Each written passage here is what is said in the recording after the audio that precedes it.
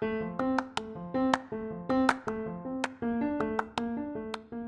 and I have never met in person. Instead, we've connected through virtual meetings. We quickly realized that Betty and I enjoy brainstorming together about ministry, faith, and life, and that we have a lot to learn from one another. A virtual time together has felt similar to sitting down with a friend over a cup of coffee, something that feels so foreign since the start of the pandemic. We found ourselves talking about life, theology, and asking all the big questions without ever having to leave with any answers. So we decided to turn this cup of coffee experience into a podcast. We're building a platform that invites others to ask the big questions we don't always feel comfortable asking. We'll use wonder as a tool to dig us out of these questions and help us reimagine our ways of doing ministry. So grab a cup of coffee or beverage of your choice. We'll let wonder percolate together.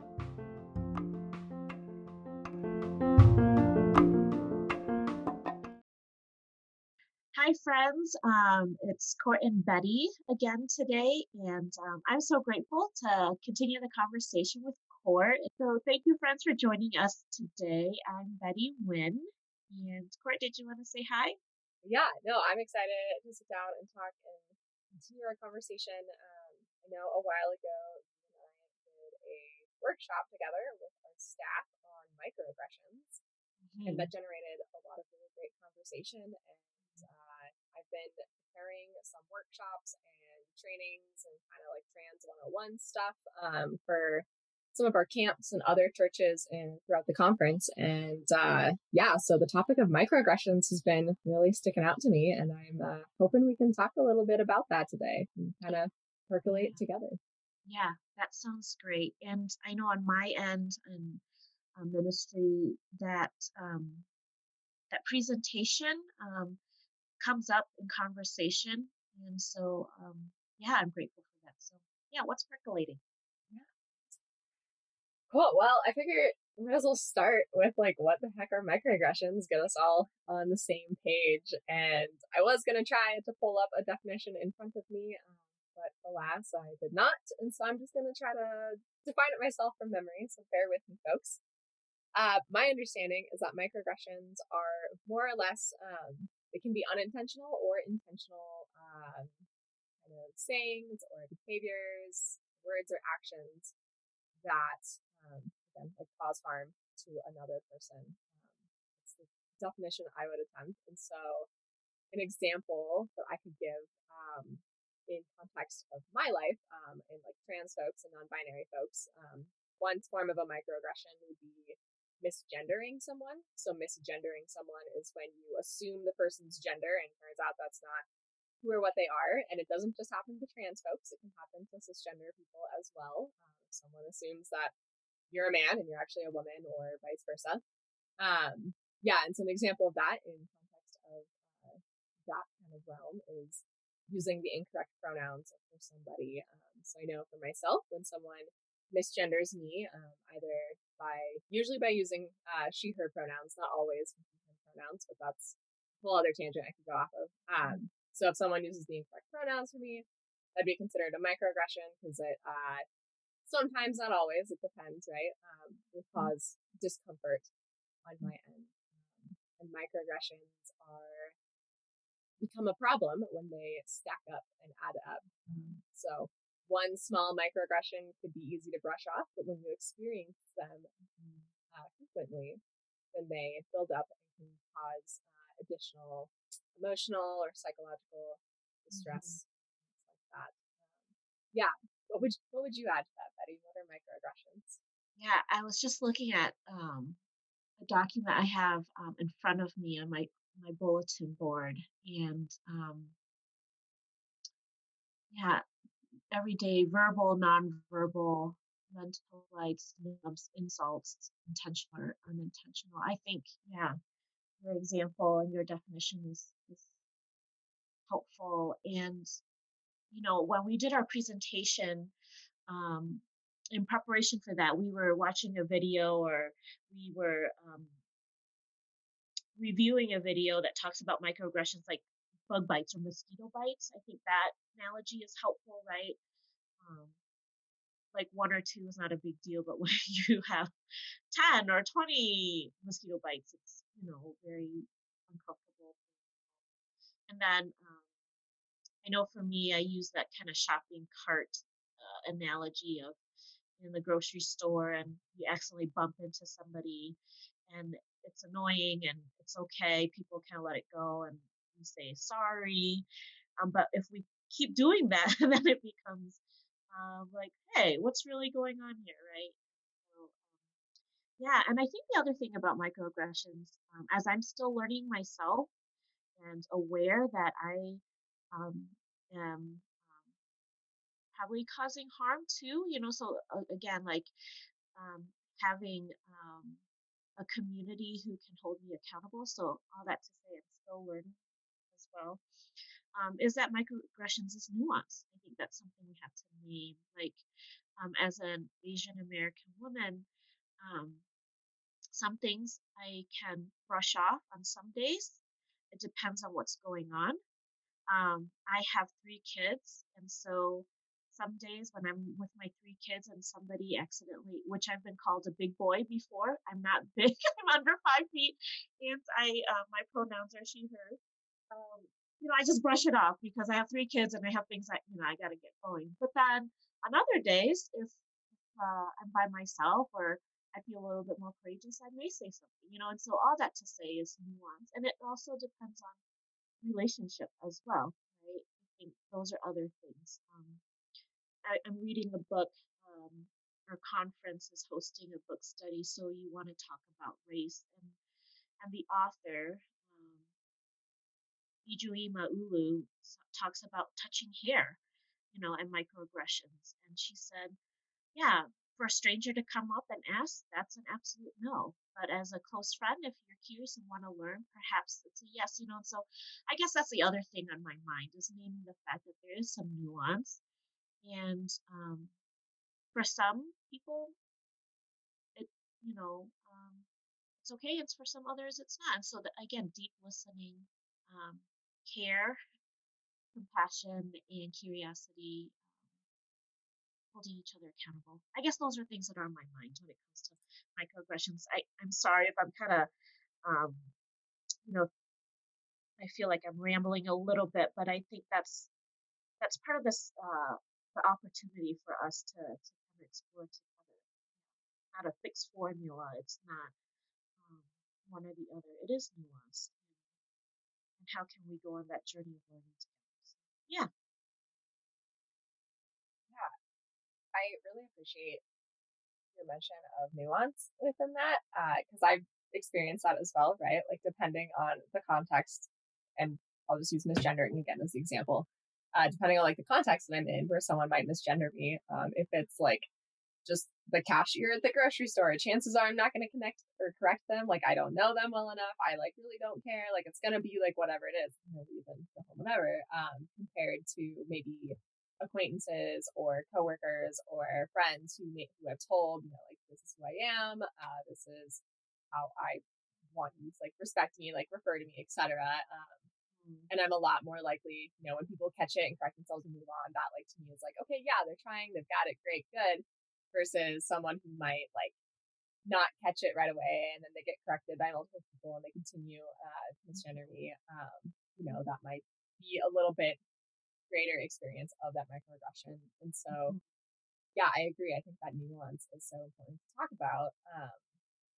And being able to recognize that like what might be a microaggression for me is not going to be a microaggression or like as great of a microaggression for like another trans person or something like that. So that relationship piece, I think, also goes into it.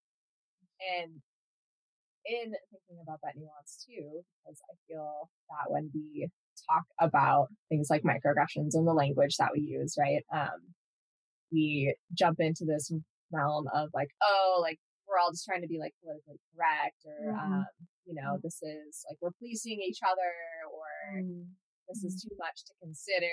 Like, why can't we just like brush it off and move on? And I think the answer to that is that we can't brush that off and move on because it is like these small acts, right, that still contribute to these larger systemic injustices that we talk about. Um, and like, what is it? I think personally, like, it helps us like be in closer relationship with Yeah. others. And then like you learn to navigate it, right? Like you learn to Right. navigate that nuance and those boundaries and relationships of, Mhm. you know, what is it, when does it like not become, and what, like, when is it actually microaggression and when is it just curiosity and compassion? Mhm. Mm. Which I think can be hard to navigate. So I don't know. Yeah, that's what your reflection got me thinking about. But Yeah.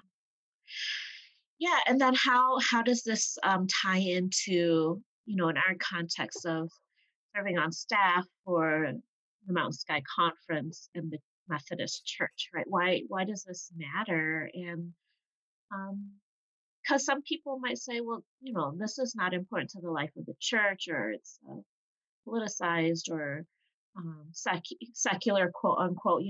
How does this tie into the life of the church?" And I've been having conversations, lately in different groups that this work is discipleship, right? At least for me, it's this constant um, learning, hopefully growing, um, and practicing. Um, and I think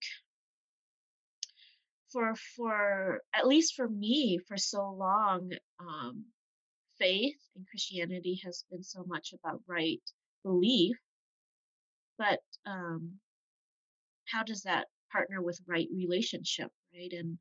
And that's the discipleship part. I think it's this ongoing work. It's not a right belief and one and done. It's practicing and being community with one another, and part of that is microaggressions. Like, how can we um, avoid causing harm, and how can we create spaces that hold each other accountable? um, and Court, I mentioned this to you and other things, is I long for that. I long for spaces where I feel I can um, say something, um, and draw somebody in if they've caused harm. But I also want the same if I've caused harm, and I can be better, that somebody would say, "Hey, Betty, hey, let's think about this," or "Let's reconsider what you've done." I think that's part of discipleship. And so, um, yeah, I think microaggressions is something that is important for us to talk about within the church and beyond. Yeah. So how has I know you're working on some trainings, and so this has come up. So yeah, what are some things that are coming up in conversation with you, and as you have been, preparing and training camps and churches? yeah, so I think the biggest one, so when I teach workshops and trainings, I always come center on the why, right? Like, why did we do this? Why does it matter? Mhm. And from an LGBTQ USIAP plus, all the letters of the alphabet mafia, um, all when we like come back to that why, and in that context of like a youth perspective of it, or especially like looking out for LGBTQ youth, things like in a trans lens, a transgender lens, using a child's or use chosen name or like their pronouns that they feel best fit them, etc. Even just like affirming their identity as an LGBTQ person, not just a transgender person, but LGBT, like all the gender and sexuality identities out there. Just like that affirmation significantly like reduces the risk of suicide within LGBTQ youth. It also reduces risk for depression, anxiety, and other mental health stuff that they might deal with as like a result of being under like minority stress, or like experiencing discrimination and things like that based on their identity. So when I do these workshops, I always focus on that why. Like, what we're trying to do is to quite literally save lives, in my perspective.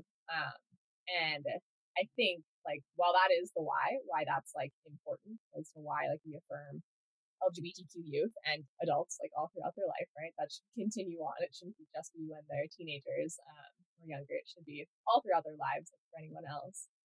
Um, but when I throw that out there, sometimes I worry that it can be really intimidating for folks to think like, wow, like if I use the wrong name for a kid or if I use the wrong pronoun, like I've just messed this kid up the rest of their life. When in reality, like as long as like you're trying and like you're making the effort, that's not like necessarily the case. Like if you're just like not trying at all, if you don't care, you continue to use like their birth name or the wrong pronouns or deny who they are, and just aren't affirming, that's to me is going to bring in all those other risk factors that we talked about or that I mentioned earlier. And so in these trainings and workshops, I always kind of bring that up as like, we're all people, right? Like we're all going to make mistakes. There is an adjustment period, especially if someone's changing their name or experimenting and exploring like different pronouns. So when a kid is experimenting with a different name or pronouns, and there's going to be an adjustment period, especially if they're like swapping between multiple names or multiple pronouns and things like that. And so I always tell people like it is okay to like screw up and mess up. Like you're not going to cause a mental health crisis because like you had a like slip of the tongue one day or struggled for a little bit. And so for me, it comes back to again that accountability piece and what does it look like to create a culture where we can call each other in, because I think especially in the church realm and faith communities, I think we have a hard time with that accountability because we like to paint things as really nice and pretty and, like there's no conflict here or we're good Christian people, right? So we can't go like stepping on each other's toes. I can't, tell Betty that what you said was actually harmful and here's why, because it'll really upset Betty and like it's going to be like this whole big deal, right? And so I think when we start to admit that like there will be faults, like we're not going to be perfect at it. We are going to fall short in our allyship, in our activism, in our fights against injustice. Once we start to admit that, I think it gives us a better place for being able to have those hard conversations and then not treat them as something that we need to like beat around the bush about. Like we can just get straight to the point, like, hey, like Betty, I noticed that like you used the wrong pronouns for me in this moment. Just wanted to like let you know so you were aware. And then that's it. Like we could just move on and move forward. I mean, it doesn't have to be this whole big like giant massive conversation that I personally wouldn't want to have. And I don't know if you would either, but it doesn't have to be like this big awkward thing, right? Like it can just be a note of, hey, like this wasn't cool. You know, do better next time and like let's move on. So Yeah, I I have been thinking about practice and I've had this we've had this conversation about and I'm so grateful what you said because there is, kind of like this rejection or like I don't care, this doesn't apply to me, so I'm not going to engage in this kind of work. Then there's this other piece of, oh my gosh, I want to be an ally, I want to be better, but if I mess up, it's going to all crumble down and that causes us, me, others to not engage at all, right? Like we just avoid being in community altogether. And so there is that tension of um, can we be brave enough to show up, vulnerable enough to say something, all those things. And it takes practice. I know, like, for me, it's taken decades of trying to take up space to say something um, in the middle of a meeting, especially. Um, or it's taken time for me in my own work to recognize when a microaggression has happened to me.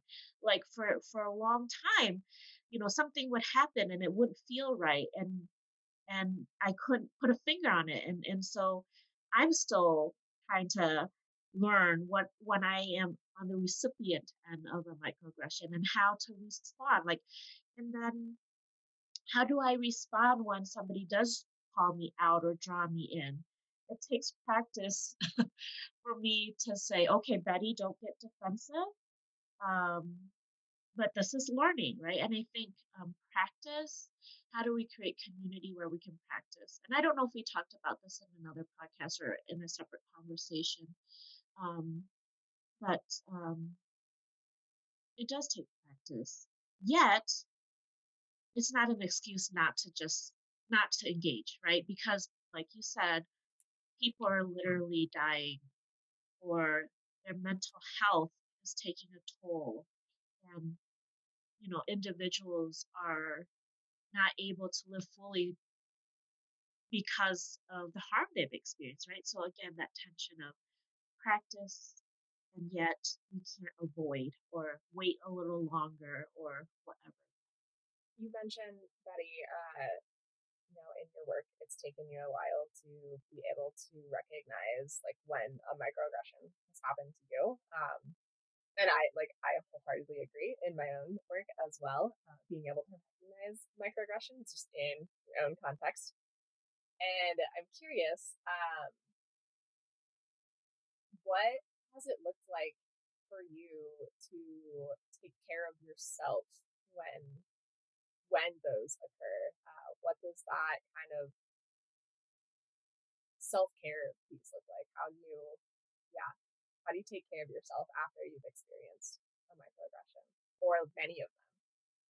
Mm, yeah, I will first say that I feel I lived a very privileged life, as a person of color, and that's a whole other conversation around racism and model minority, that myth, and all these other things. So I will say that I feel like I've lived a very privileged life, and have not been on the end of many horrific things that we have heard from our siblings.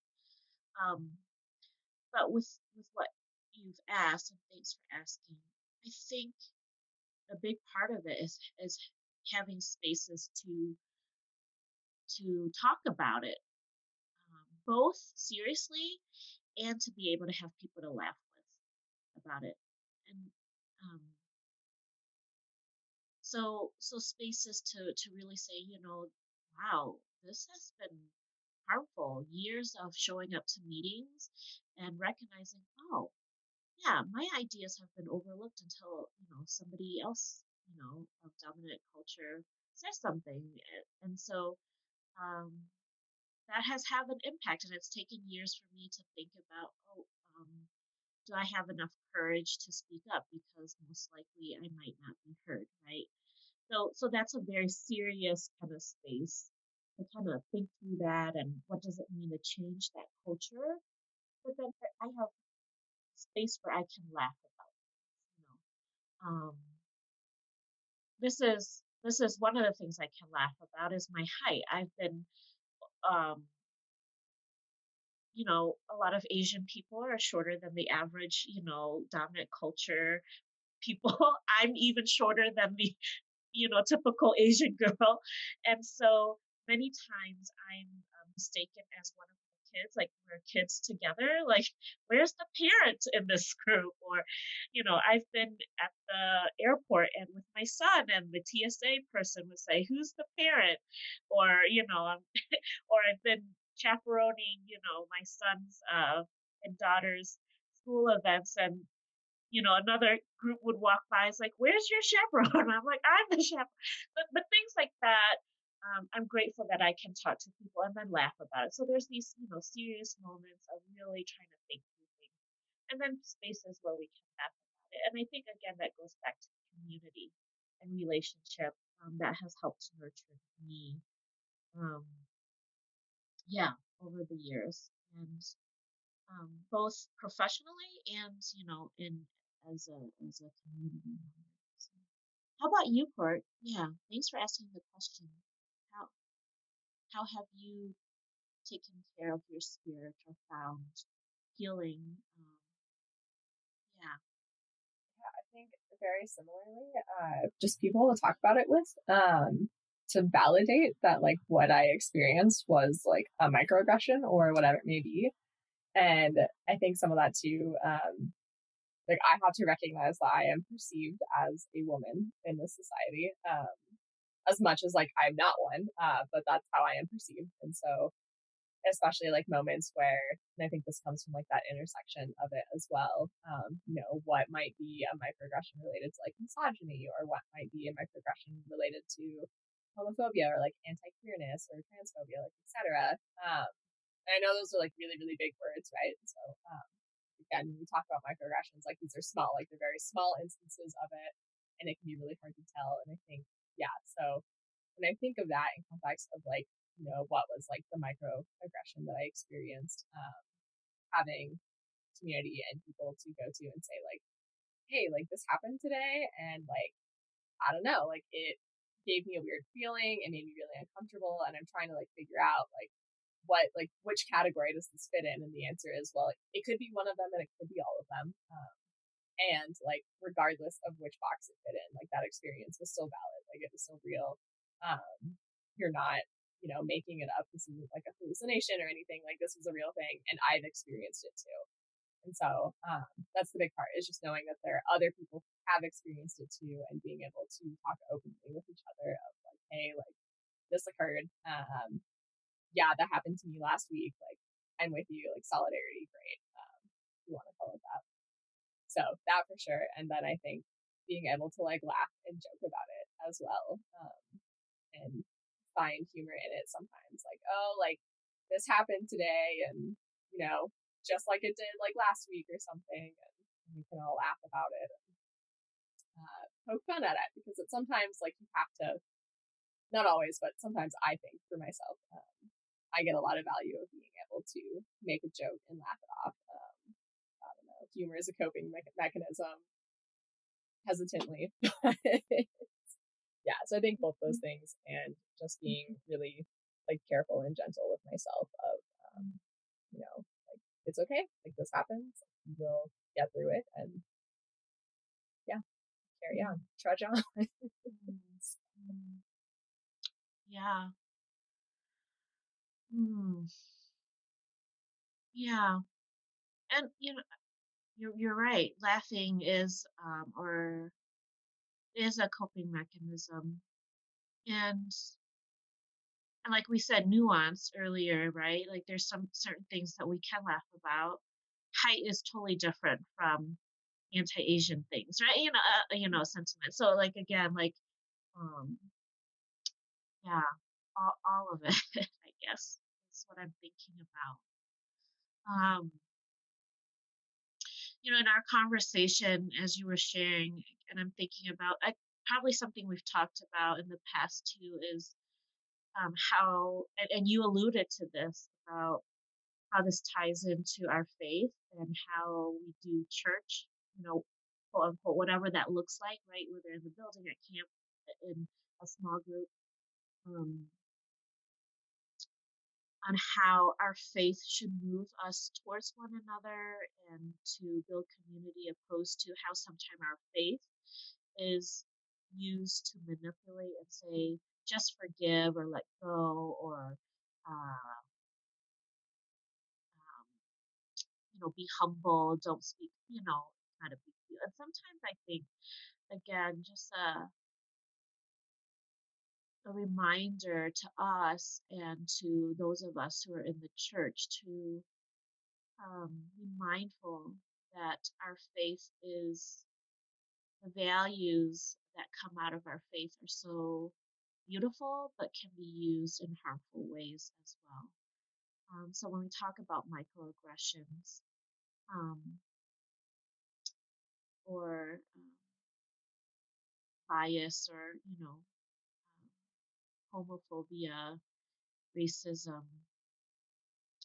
that things such as grace, forgiveness, um, can be used in manipulative ways. Right? Yeah. So just like, as you were speaking, I was just thinking about, I'm always trying to uh, remind myself, you know, because as I talk with congregations and in groups, we do go back, love one another, um, all these beautiful things about our faith, and yet those same things have been used to overlook, or cause harm. Hopefully I didn't go on a tangent, but that kind of came up for me when you were sharing. Not a tangent at all. I think you gave us a theme for our next podcast episode. If we remember to jot it down, right? Right. Yeah, that's the trick. Yeah. Yeah. So no, I'm so grateful for, again, your ministry, but as you're talking especially to churches and camps about how to create spaces for our youth and young adults. And I have a teenager, he's 13, and not only I'm thinking about him, and not only knowing that he goes to a camp, he can come fully at who he is, but yet also he's learning, hopefully, to treat his friends and siblings too. So it's not only um, um, not only a blessing for him to come into a space where he knows his friends can feel welcome, but he's also learning skills and learning from role models about what it means to um, welcome others, and bridge across difference. And so um, that that's a gift. That's a gift. Any final thoughts? I don't think so. Other than thank you. And thank you Yeah. for your reflection and your wisdom, and thanks for percolating together. Yeah, friends, I hope that you're percolating with us, and those who are serving within a church in your various capacities. I hope that microaggressions is something you can consider in your ministry settings, and how to have this conversation with staff and volunteers and leaders. All other settings. And if you want to continue the conversation, obviously you can find us on Spotify, Apple Podcasts, Google Podcasts, pretty much anywhere you get your podcasts. And you can also now find and follow us on Facebook and share along and be a part of the conversation. We're just on Facebook at Percolating Wonder. Join the community, and hope to see you there, and we'll catch you next time.